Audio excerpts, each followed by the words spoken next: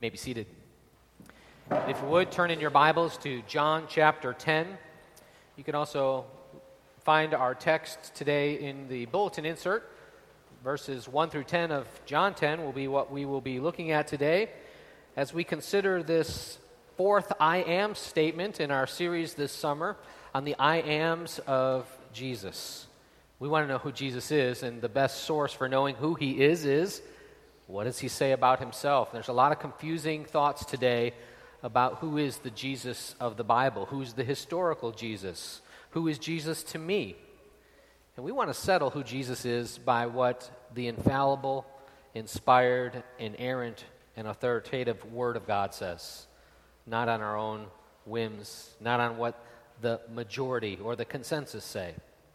And one of the lenses that I've been looking at this section, these next three I am statements from, I've kind of been looking at the personality, the identity of who Jesus is, and how that shapes our identity in Christ.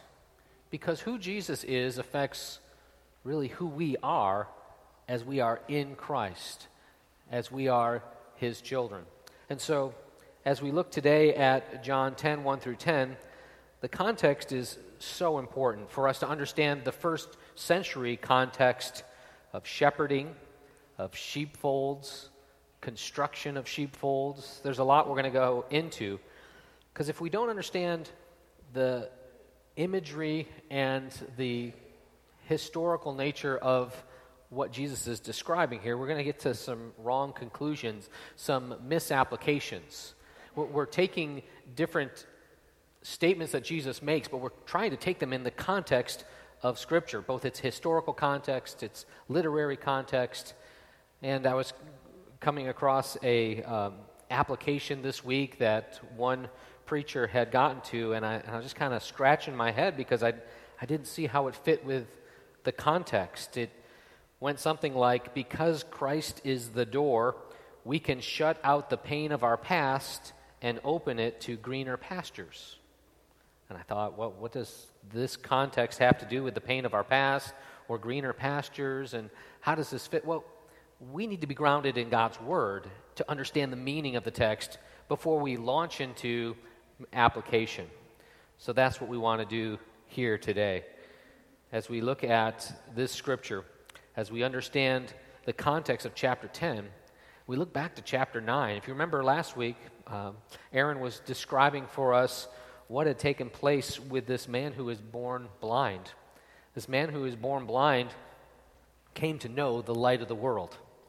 And that statement of blindness, of darkness and of blindness, is contrasted to Jesus being the light. He says, I am the light.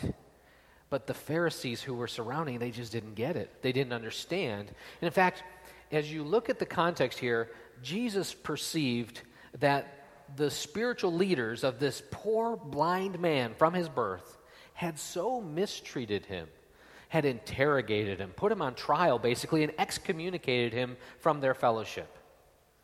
And Jesus rebukes them. Jesus rebukes them not only with his direct words, but by also stating who he is in their very presence, that he is in fact the door of the sheep, and he is the good shepherd. And these two I am statements that Jesus makes are joined together in this same analogy, in the same portion of Scripture, but we're going to divide them out into two distinct messages, as Jesus says distinctly, I am the door, and he says, I am the good shepherd. So please, would you follow along as I read John chapter 10, verses 1 through 10. Truly, truly, I say to you, he who does not enter the sheepfold by the door, but climbs in by another way, that man is a thief and a robber. But he who enters by the door is the shepherd of the sheep. To him the gatekeeper opens. The sheep hear his voice, and he calls his own sheep by name and leads them out. When he has brought out all of his own, he goes before them, and the sheep follow him, for they know his voice. A stranger they will not follow, but they will flee from him, for they do not know the voice of strangers. This figure of speech Jesus used with them, but they did not understand what he was trying to say to them. So Jesus again said to them, "Truly, truly, I say to you, I am the door of the sheep. All who came before me are thieves and robbers, but the sheep did not listen to them. I am the door. If anyone enters by me, he will be saved. He will go in and out and find pasture. The thief comes only to steal and kill and destroy. I came that they may have life and have it abundantly." Let's pray. Heavenly Father, we thank you for this opportunity to sit under your word, to sit at the feet of Jesus, and for him to explain to us just who he really is. Lord, I pray that in the context of this passage, we today, thousands of years after it was first spoken, would be enlightened, would be strengthened, would be encouraged. Lord, that you would minister by your grace, by your Holy Spirit to us, so that we would not just understand the meaning of the text before us, but that we would understand how it applies to our lives, how we can live it out in our day-to-day being. Lord, I pray, thanking you for your Spirit's work in us so that we would understand just what is going on. Lord, minister your word to our hearts, we pray. In Jesus' name, amen. The first century context of shepherding is important. It's rooted actually in the Old Testament description. For thousands of years, God's people have been nomads and shepherders. They had gone, taking their flocks, moving from pasture to pasture, from area to area. We read about it in the life of Abraham and Lot and David. We hear the priests of the Old Testament being compared to shepherds. And shepherding was just part of everyday life. And we're going to get into that a little more detail next week when we talk about Jesus being the good shepherd. But we need to understand a little bit about the sheepfold or the corral where the sheep were stored. Because when Jesus says he is the door, there's something that comes to mind for those readers. Now, what comes to mind for you? What do you see? I don't recall that there are many shepherds in our congregation. There's a few ranchers. I know people that raise cattle, but sheep, that's another animal altogether. It was helpful for me. I had picked up again a book that I had read a number of years back called A Shepherd Looks at Psalm 23, and some of you are familiar with that. It's written by a man who was a pastor but was also a shepherd who had raised sheep in a few different areas, and he really goes into fine detail about what the sheep are like, how to care for them, what to do with them, how the words that are spoken in Scripture really, I guess, come to life and have a fuller meaning when you understand them in their real historical context. And so I thought it was helpful when I read about one author that was describing the historical cultural context for us. He said that there are two kinds of sheepfolds. He said the first type was large enough to hold several different flocks. It was fairly substantially built and was cared for by a porter or a gatekeeper. So if you could imagine, maybe in a more city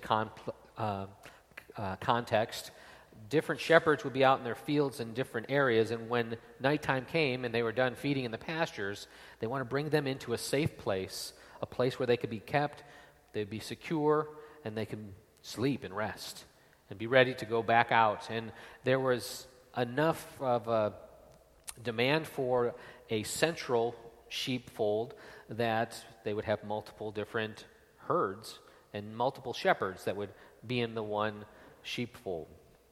Another type of sheepfold was little more than a rough circle of stone, and the shepherd himself would lay down across the opening of the entrance into the sheepfold. The shepherd was the door. No sheep could get out, no enemy could come in except over his body. In a very literal sense, then, the shepherd was the door. There was no way in or out except through him. I kind of like that type of sheepfold to understand the what Jesus was describing about himself in this context. Although he does describe this sheepfold has a porter, a gatekeeper that opens in, and there's multiple herds of sheep. It's important for us to really see all that Jesus is trying to communicate in being the door of the sheep. Jesus says, I am the door of the sheep. It's an exclusive relationship between the shepherd and the sheep that really is signified by the door, because the true shepherd and the true sheep are the ones that use the door, and they're distinguished from everyone else. Now, around this keep of sheep would be not razor wire. They didn't have barbed wire back then, but they would often put briars and thorns attached to the top of the stone. So if you wanted to get in the wrong way, you're going to suffer for it. But thieves and robbers, that was the way that they would attempt to get in. They wouldn't even try to get in by the door. So the ones that came through the door, they were the real shepherds. They were the ones that the porter or the gatekeeper could say, yeah, this guy belongs. Yes, these sheep belong. If they came in another way, they're going to run them off. They're going to treat them as the enemy. They're going to treat them as having bad intentions, and we're going to get rid of you. Look at verse 2. It says, he who enters by the door is the shepherd of the sheep. That gives us indication that the only legitimate way to be in the sheepfold is to come in through the door. It identifies the shepherd, but it also identifies who the true sheep are. It says in verse 4, when he has brought out all his own, he goes before them, and the sheep follow him, for they know his voice. A stranger they will not follow, but they will flee from him, for they do not know the voice of strangers. The sheep are in the place where they know the voice of their shepherd, in the sheepfold. This relationship that Jesus has as the good shepherd is signified by they know his voice. They listen to him. They follow him. Now, this door is to keep things out, things that don't belong. But it is also to show who does belong. And I like how one author was talking about this exclusive relationship. He says this personal pronoun I refers to the Lord Jesus Christ when he says, I am the door. He excludes everything and everybody else, so that the church, although a divine institution, is not the door. The preacher, although able to point hearers to the door, is not the door. The ordinances or sacraments of the church, although given by the Lord, are not the door. Good works, although enjoined upon believers, are not the door. Jesus Christ is the door. It's very specific, and Jesus carefully points that out. Calvin says, let's be satisfied with this general view that, as Christ states, a resemblance between the church as a sheepfold in which God assembles all his people, so also he compares himself to the door, because there's no other entrance into the church but by Christ himself. That's the exclusive nature of what Jesus is claiming as the door. There's no other way in. As he says later in John 14, I am the way, the truth, and the life. No one comes to the Father but by me. This is another visual representation of the door is the only way. Calvin goes on to say, hence it follows that they alone are good shepherds who lead men straight to Christ, and that they are truly gathered into the fold of Christ, so as to belong to his flock, who devote themselves to Christ alone. Brothers and sisters, you have elders and pastors at this church whose greatest desire in identifying who is in the sheepfold, in talking about church membership with each of you who are members, we've made clear that the way to know that you belong in this church, in the sheepfold, is who is Jesus Christ to you? Not where did you grow up, not who did you know, not when did you walk an aisle and pray a prayer, not when did you sign a date in the front of your Bible. Who is Jesus Christ to you? Because that's where salvation is found, in no other name under heaven except Jesus Christ. And that's so important for us. We can't make any other standard for membership in the church than what Christ has given, and he has given himself as that standard. Now let's consider the thieves and robbers, the ones that go around. Verse 1, truly, truly, I say to you, he who does not enter by the sheepfold by the door, but climbs in another way, that man is a thief and a robber. What else do we learn about them? In verse 8, we see that all who came before me, Jesus says, are thieves and robbers, but the sheep did not listen to them. And then verse 10, the thief comes only to steal, kill, and destroy. So Jesus is distinguishing himself from these thieves and robbers, of which he's not a part of that group. We know who they are because of the way that they come in. We know who they are because the sheep don't listen to them. They don't follow them. We know that their intention is only to kill, to steal, and to destroy. These are dangerous characters. How can we identify them? How can we stay away from them? Well, first we got to know who they were in the context that Jesus taught. In John chapter 10, Jesus is speaking of the Pharisees who had so mistreated this poor blind man. These Pharisees who were falsely promoting that obedience to the law in every scruple was the way in which you would be accepted by God. Keeping the Sabbath to every degree. They were the ones that went before, if you could more broadly think of it as those false teachers in Jesus' day. There were many false messiahs when Jesus was walking the earth who said that they had a corner on the market of truth and that you need to follow me and my wisdom and I will lead you into the kingdom. And false teachers that were promoting themselves and not pointing to Christ. You will know a false teacher if they're not pointing to Christ. And then we see it's important to notice that Jesus was more concerned with the enemies that were seeking to be from within than necessarily those that were from without. I mean, the Jewish people of that day had a lot of problems with the Roman government. They had political problems, no doubt. But Jesus is more concerned with those who had spiritual problems, falsehood, heresy, false teaching. And that, I think, is what we should be worried about too and concerned about.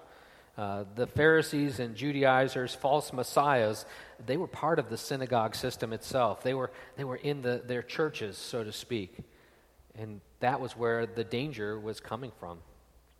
Now today, false teachers and corrupt teachers, they exist. Outside of Christianity, yes, there are false religions that lead many people astray across the world. Buddhism is not the truth. Islam is not the truth. Hinduism is not the truth. There's a false notion of how you can be saved through those various world religions, and they're not the truth, and they're dangerous. They're not to be believed because the truth is found in what God has revealed in His Word. But there's also a lie and false teaching that is masquerading within the church, false teachers and corrupt teachers within churches that would call themselves Christians, and all they are thieves and robbers who promote a gospel of salvation that's not in line with what God says in His Word. They have a message of salvation from social inequality or income inequality, salvation by inclusivity and tolerance. There's anything and everything that must be accepted and tolerated in order for you to be really demonstrating the love of Jesus and being a true Christian. And so these false ideas about what Christianity should look like are poisoning the churches and leading so many astray. A theology of health and wealth and prosperity, that Jesus came to meet all of your temporal and physical needs, and that's where, if you have enough faith, you can have all these needs met. And these problems are not the biggest problems that we face, though. And this message of salvation without a cross, this message of salvation without a heaven and a hell, is not the message of the Word of God. We have the truth that salvation is by grace through faith alone in Jesus Christ alone. In Acts 4:12, we see that salvation is found in no one else, for there is no other name under heaven given to mankind by which we must be saved. In 1 Timothy 2:5, there is one God and one mediator between God and man, the man Christ Jesus. And in Matthew 7, Jesus says to enter by the narrow gate. For the gate is wide and the way is easy that leads to destruction, and those who enter it are many. For the gate is narrow and the way is hard that leads to life, and those who find it are few. The real Jesus of the Word of God is the narrow gate. And the world and the churches that are so enthralled with the ways of the world have broadened this gospel to go beyond Jesus.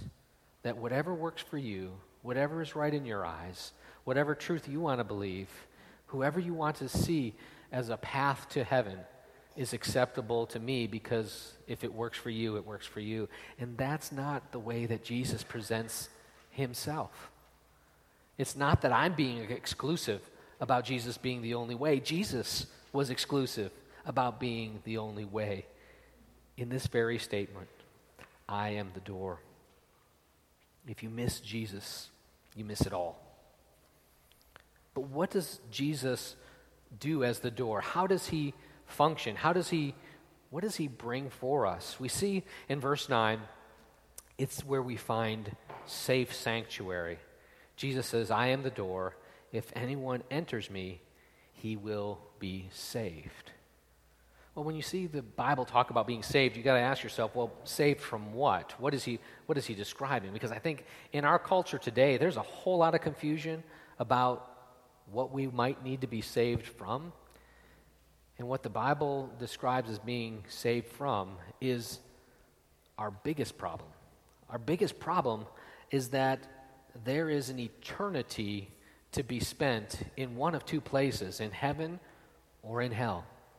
And there's appointed unto man once to die, and then there's a judgment. And we're going to face our Creator and Maker, and we're going to have to give an account for our lives. And there's a standard of judgment, and that standard isn't on the curve.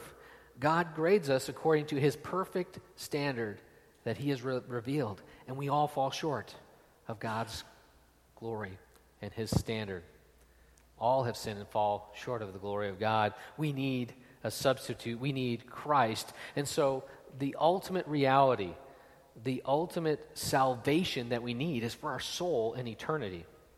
There's so much temporal that we live for, and I understand it. We get bogged down. We get so tunnel vision on our health problems, our financial problems, our marriage problems, our parenting problems, and the here and now just weighs in on us. So it's hard to look up and to consider the eternal problems that we face. But when the scriptures talk about salvation, it's talking about salvation in terms of eternal life and eternal death.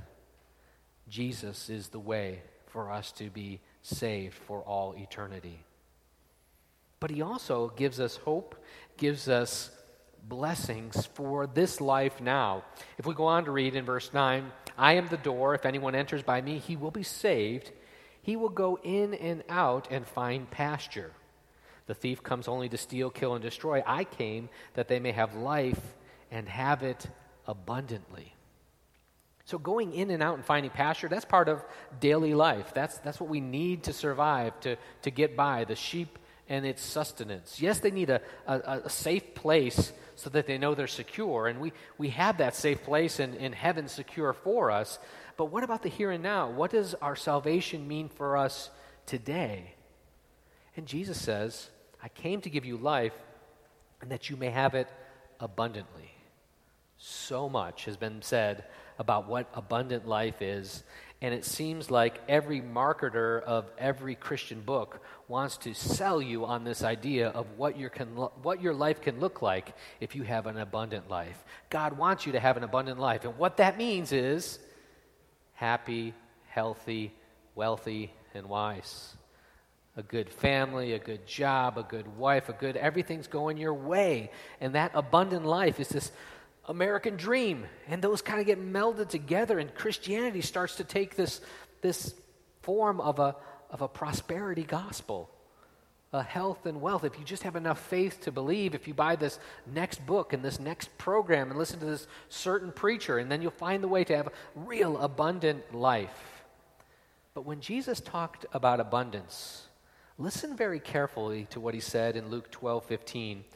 He said to them, "Take care, be on your guard against all covetousness, for one's life does not consist in the abundance of his possessions." If somebody's trying to wrap possessions and stuff and material things into what the abundant life looks like, Jesus has already said, yeah, don't be falling for that trap. Don't fall into that rut. Covetousness, getting stuff.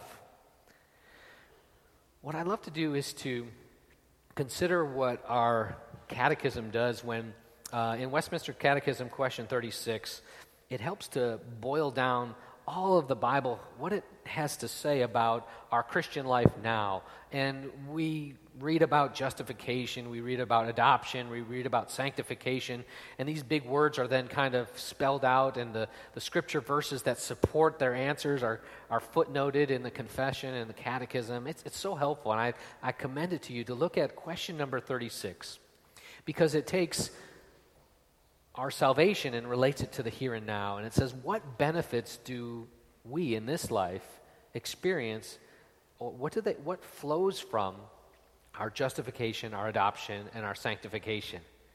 And this is how it's laid out for us. The benefits we receive are assurance of God's love.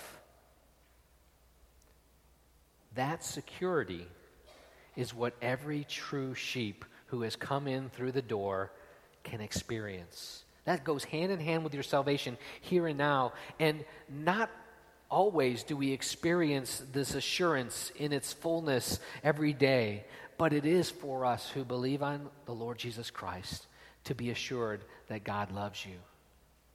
If you are trusting in the Son, He loves you as He loves His Son.